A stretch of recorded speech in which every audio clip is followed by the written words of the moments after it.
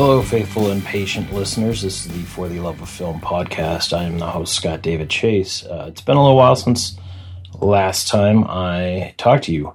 I've been saying that a lot this year, not just with this podcast, but my other podcasts as well. I'm sure you're like everybody else in the world and that this has been a strange year. So it certainly has for me too, and it's been challenging at times to create new episodes. Part of it for me was just, for this one in particular, just getting to the theater was not possible for 5 months. The theater's been open for just about a month now, and so I'm going to talk about 6 films that I saw in the theater and then 3 that I saw on home video in this episode. And we'll see if the theater stays open and if I'll go more regularly. I've actually been going to the theater quite a bit, but a lot of the films that I've seen have been classic films. The movie theater near me, which is a Regal theater, has been playing a lot of classic films, and because I have the Regal pass, I have been going to see a lot of them, a few of which I never got to see in the theater, Goonies being one of them. I got to see 2 of the 3 Lord of the Rings films in their extended cuts, which had never been released theatrically, to my knowledge. So, I'll go through the list real quick of what I'm going to talk about today.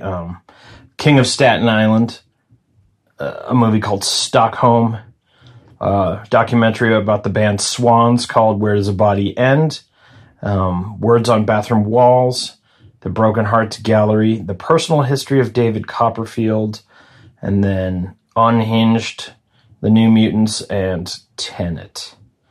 So I'll start with the 3 that I saw on home video in various forms. One of them was streaming, 2 of them were on DVD.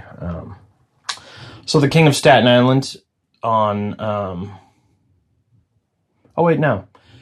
It is available on streaming, but I saw that on DVD as well because I wasn't going to pay the large price tag to rent it streaming. I believe it was $15 to stream it over 48 hours, and didn't have any interest in doing that. But when I saw it on Redbox, I had a free Redbox rental, so I watched it. It's the new Judd Apatow movie. Stars Pete Davidson, and who also co-wrote the film, and it's a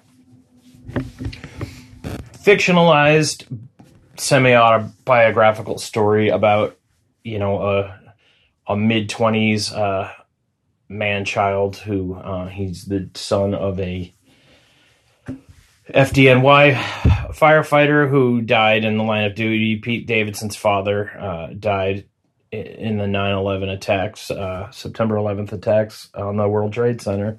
In the movie, his father didn't die that way. He died in some other fire, which I'm not sure why they chose to change that. The only thing I can think of is they didn't want to have the heaviness of September 11th factored into the film. So, but he's an adult, and Maud Apatow, who's Judd Apatow's daughter, plays his younger sister. Marissa Tomei plays his mother, his ever-suffering mother, and then Bill Burr plays another firefighter who becomes somewhat of a mentor father figure to him as he's courting his mother, Marissa Tomei. This was slightly better than the other Pete Davidson film I saw a couple months ago, which I don't recall the title of at this point. But it suffers from what all of Judd Apatow's films suffer from, and that it's far too long. It's 2 hours and 15 minutes, which is actually short for the last couple of films, but it's mostly a comedy, or I guess it attempts to be, and it just, 90 to 100 minutes should be the maximum length for that, and Judd Apatow really needs an editor, because the last half an hour of this film just goes on and really kind of goes nowhere, and, Pete Davidson can do a decent job as a dramatic actor, but both the times I've seen him do that, he's playing fictionalized version of himself, so it'll be interesting to see if he could play someone other than, a shiftless, kind of directionless 20-something. Having said that, it was better than I expected it to be, but still not an amazing film.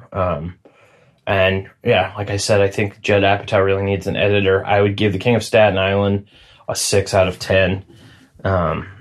But it is available to view. So, if you're interested, you can see it in various ways now.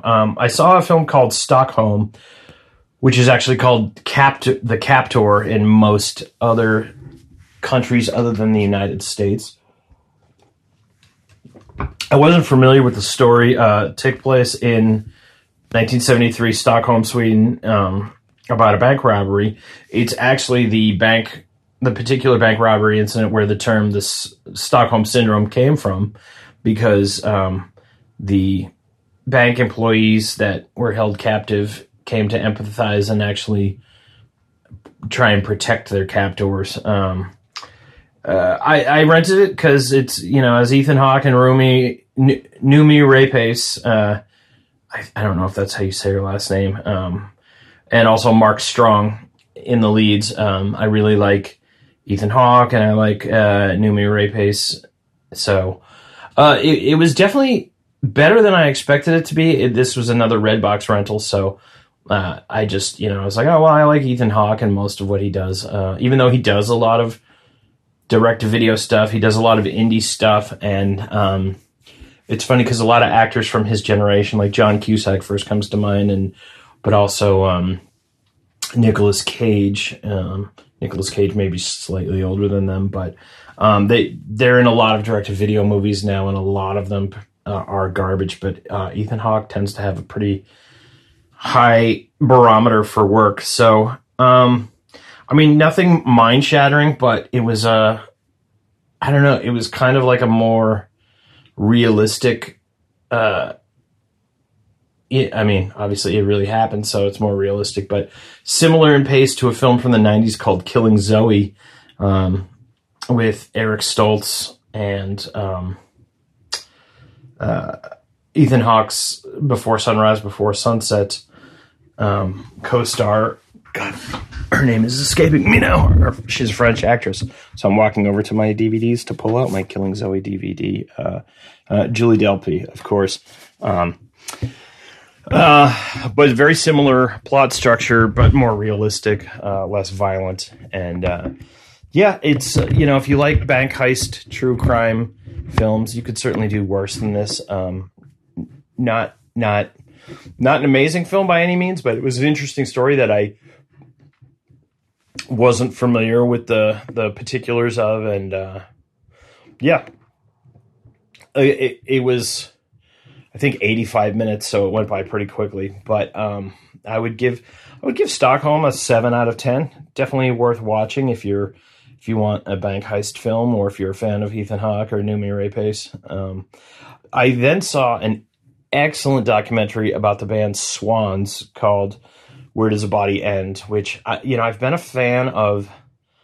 Fan is maybe not the right word. I like Swans, but I would say I'm more of an appreciator, because they're a difficult band to really like, per se. They're a challenging band. They started off as a very caustic industrial band in the 80s and have gone through many different iterations over the decades. The only constant being vocalist and songwriter Michael Gira, which, funny enough, up until I saw this this documentary, I had been saying his name wrong for 20 years now, which I had always said Gira. It's Gira, but hearing other people, including himself, say his last name, I found out it's pronounced Gira. So it is long. It's about 2.5 hours long. It's, this is an extended home video release, and it's something that I purchased sight unseen, because other than their music, I've known next to nothing about the band, and there's an odd kind of aura and mystery around the band, and it was very revealing, not just if you're a fan of Swans, because I know that that's a limited audience for sure, but just the creative process, the way artists' relationships can bleed into their artwork and vice versa. It's very candid, and there's a lot of great interviews with contemporaries and people that he's influenced. And I mean, it's sort of a bittersweet thing for me. There's a lot of interview footage with Bill Rieflin, who passed away this year. But Bill Rieflin played with Swans for a while, but it's probably most well known as the drummer for the band Ministry for a long time, but then also drummed for REM in the last decade of their career. So, but beautifully shot, incredibly well edited, lots of archival footage, and just a real great insight into Michael Girard's creative mind. I give Where Does the Body End an 8 out of 10. Certainly one of the best music documentaries I've ever seen. Then, based on the recommendation of my friend Heather, I saw a film called Words on Bathroom Walls, which it's, you know, it was an interesting film that dealt with a heavy subject, but done in a somewhat light yet serious way. It dealt with schizophrenia, and the protagonist is a teenager who suffers from it, and I don't believe it was based on any true story, but it's certainly well researched as far as how the disease actually works, not the way Hollywood often depicts it, but having I have a family member who has schizophrenia, so I have, some personal knowledge of it and have witnessed it. And,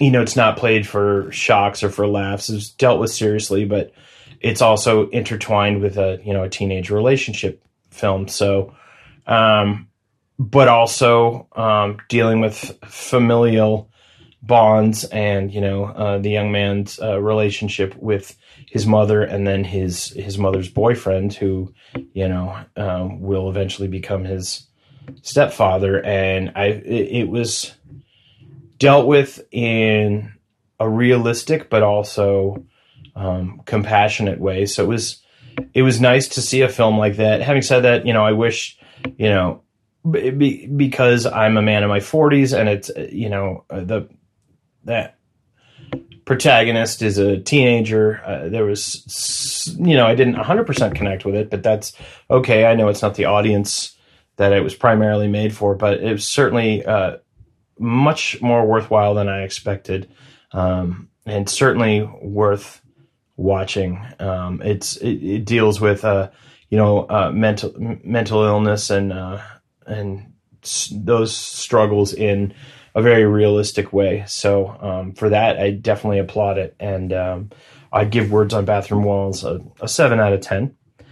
I also saw The Broken Hearts Gallery, which is another film that, took me by surprise. It was one of those ones I had not heard of beforehand. It just opened last week, and I was sort of just looking for something new in the theaters because I had seen Tenet 3 times already, and I'm actually going to go see it a 4th time today, if that tells you anything.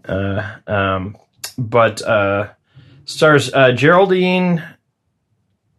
I'm trying to sound this out. Sorry, Geraldine Viswanathan, and Dacre Montgomery, which both Australian actors.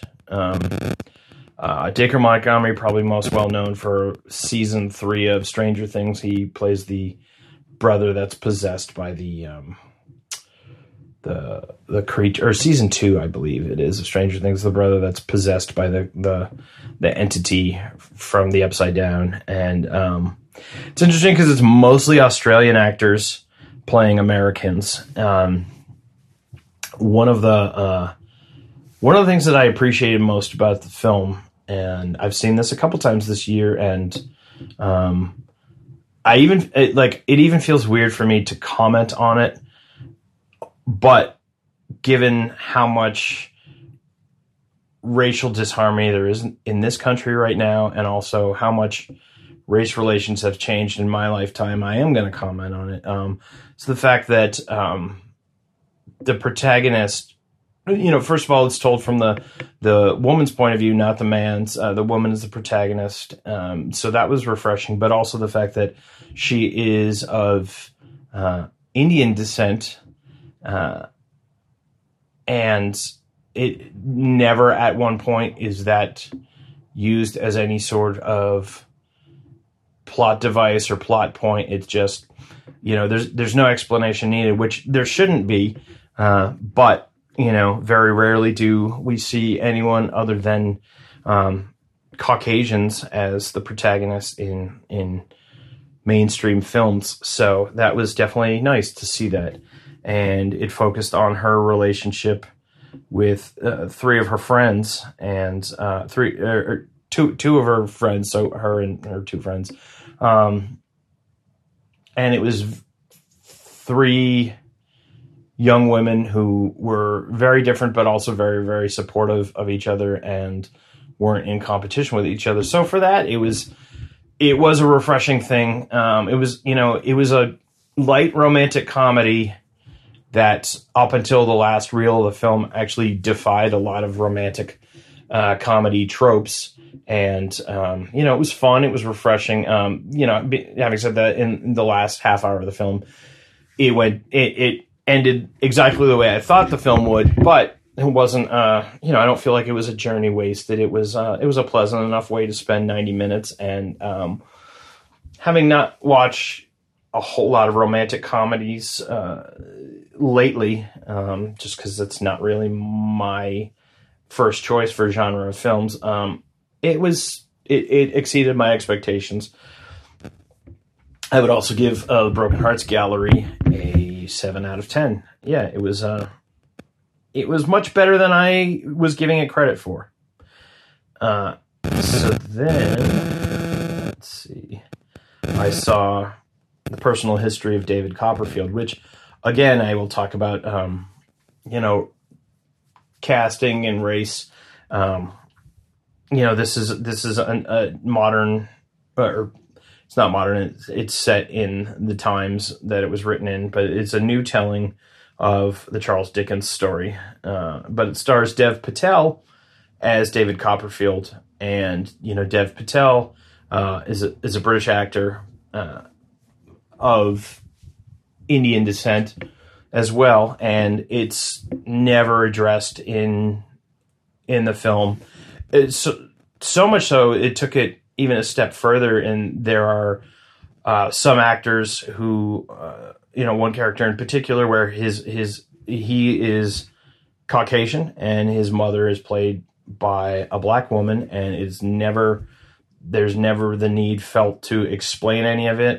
I'm guessing that the filmmakers just had the attitude of, well, this is all make believe, and all these actors are playing pretend. So why can't we, if we're asking the audience to pretend with us that these people are these people, then why is it such a stretch for them to believe that, this person is this person's mother, and so on and so forth?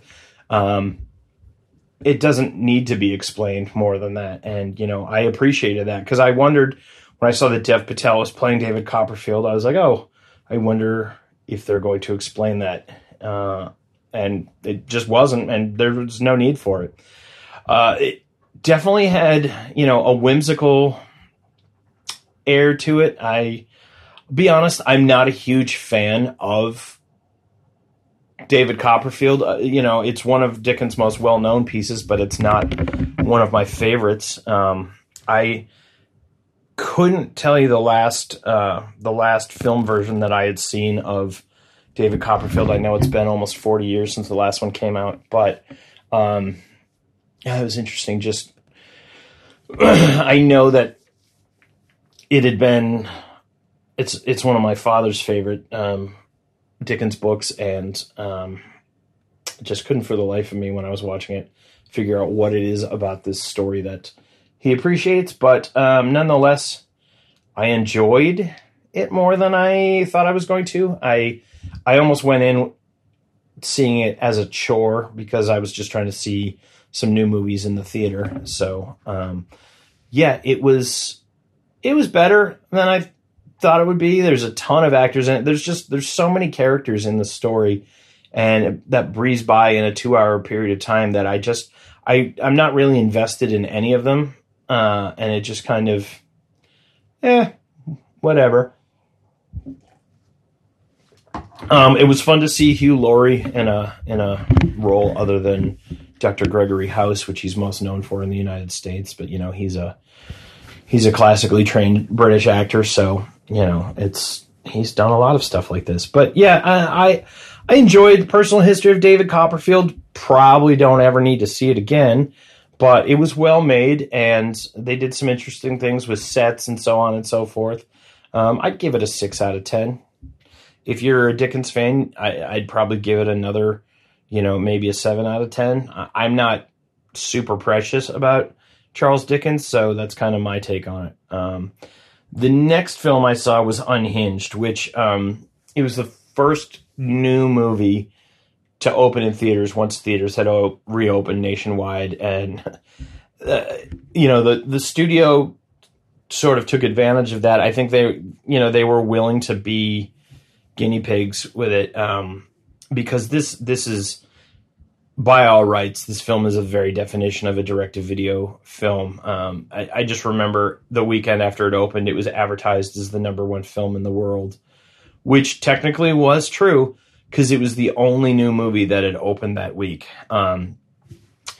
Stars Russell Crowe, and it's just a paper-thin script about as the title implies, an unhinged guy who has, it's misclassified as road rage because it's very calculated, the stuff that he does, where road rage is something that just sort of occurs when people are driving, and he stalks a woman and her son. But the opening scene shows him being vindictive towards someone at night, which we have no idea what the backstory is. It's just letting us know that this guy is, unhinged. I say, cringing a little bit, invoking the title, but, Russell Crowe in this film is very heavy at this point.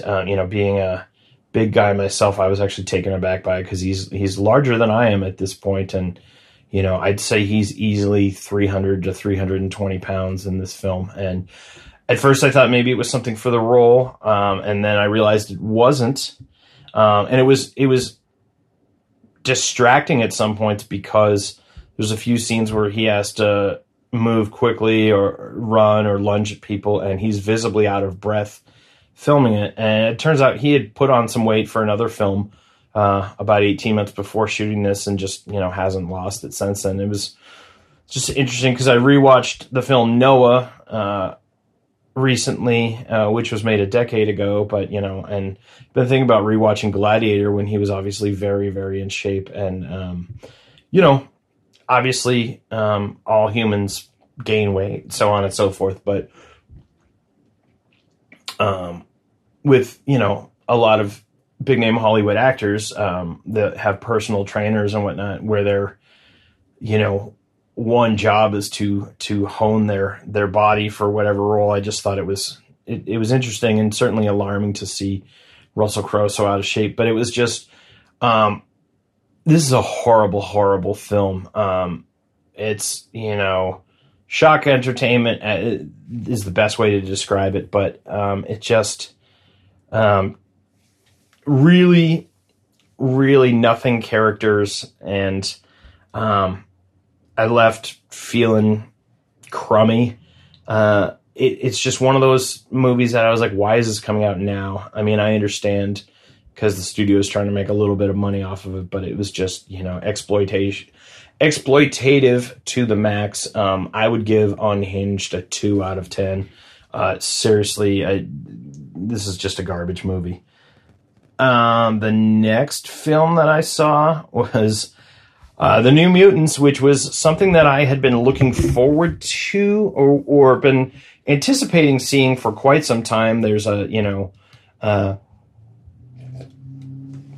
little bit of a history. This film kept getting pushed back. They at least had some fun with it when it was finally getting released, when they finally did the final theatrical trailer for it, and they said August 2020, and then it said in brackets, it said fingers crossed, because this film was actually finished in 2017. It was supposed to be released in 2018. Then they decided they were going to focus the tone more as a horror film than a straight superhero film. For those who don't know, The New Mutants is a Marvel comic, specifically with mutants, hence the title. It is part of... It was intended to be the next film in the 20th Century Fox X-Men franchise, which it was. It ended up being the 13th and final installment, because after it was filmed, but before it was released, 20th Century Fox was acquired by Disney. And Disney has made the choice that, they're going to fold all of the characters from 20th Century Fox films into the Marvel Cinematic Universe, but they're not adapting, they're not taking the current characters and just making them part of it. They're going to start over. So specifically the X-Men and Deadpool, whether or not the New Mutants show up, that'll be long down the line, because this is, more than 20 years into Fox's X-Men franchise. This is the first appearance of it. It was slightly better than I thought it was going to be, but a whole lot of nothing happens in this film. It's really setting up the characters. The events of the film are not that interesting, and there was supposed to be a post-credit sequence with John Hamm as Mr. Sinister showing up, but that was removed when it was decided that this would not be the beginning of a new trilogy, but actually just the last film in the Fox X-Men franchise. There's no direct connection to the X-Men. There's a reference to them in this, but that's about it. It stars Anya Taylor-Joy, and who is known from The Witch and from M. Night Shyamalan's Split and Glass, the sequel to that. But also Charlie Heaton, who is also from Stranger Things. And but again, these actors have filmed this 3 years ago, and they did the best they could with the kind of limited script. What's her name? No, that's not her. Sorry, I'm looking through the cast list. Maisie Williams plays Rain Sinclair, who is the character of Wolfsbane, which is one of my favorite New Mutants. Just also one of my favorite mutant characters, because she's a Scottish werewolf, basically. I don't think they actually refer to her as a werewolf in the comics, but that's what she is. And it was her transformation's handled kind of weird in this, and it doesn't look the way that she usually looks in the comic. It's more just she's a wolf when she transforms. Anya Taylor-Joy plays Magic, aka Ilyana Rasputin, she's Colossus's younger sister. And, there's going to be a lot more developed with her character going forward, because she plays a bigger role in the larger X-Men story, but obviously nothing was done with that. And then, Charlie Heaton plays Sam Guthrie, who's kind of a boring character, as is Daniel Moonstar and Bobby DeCasco.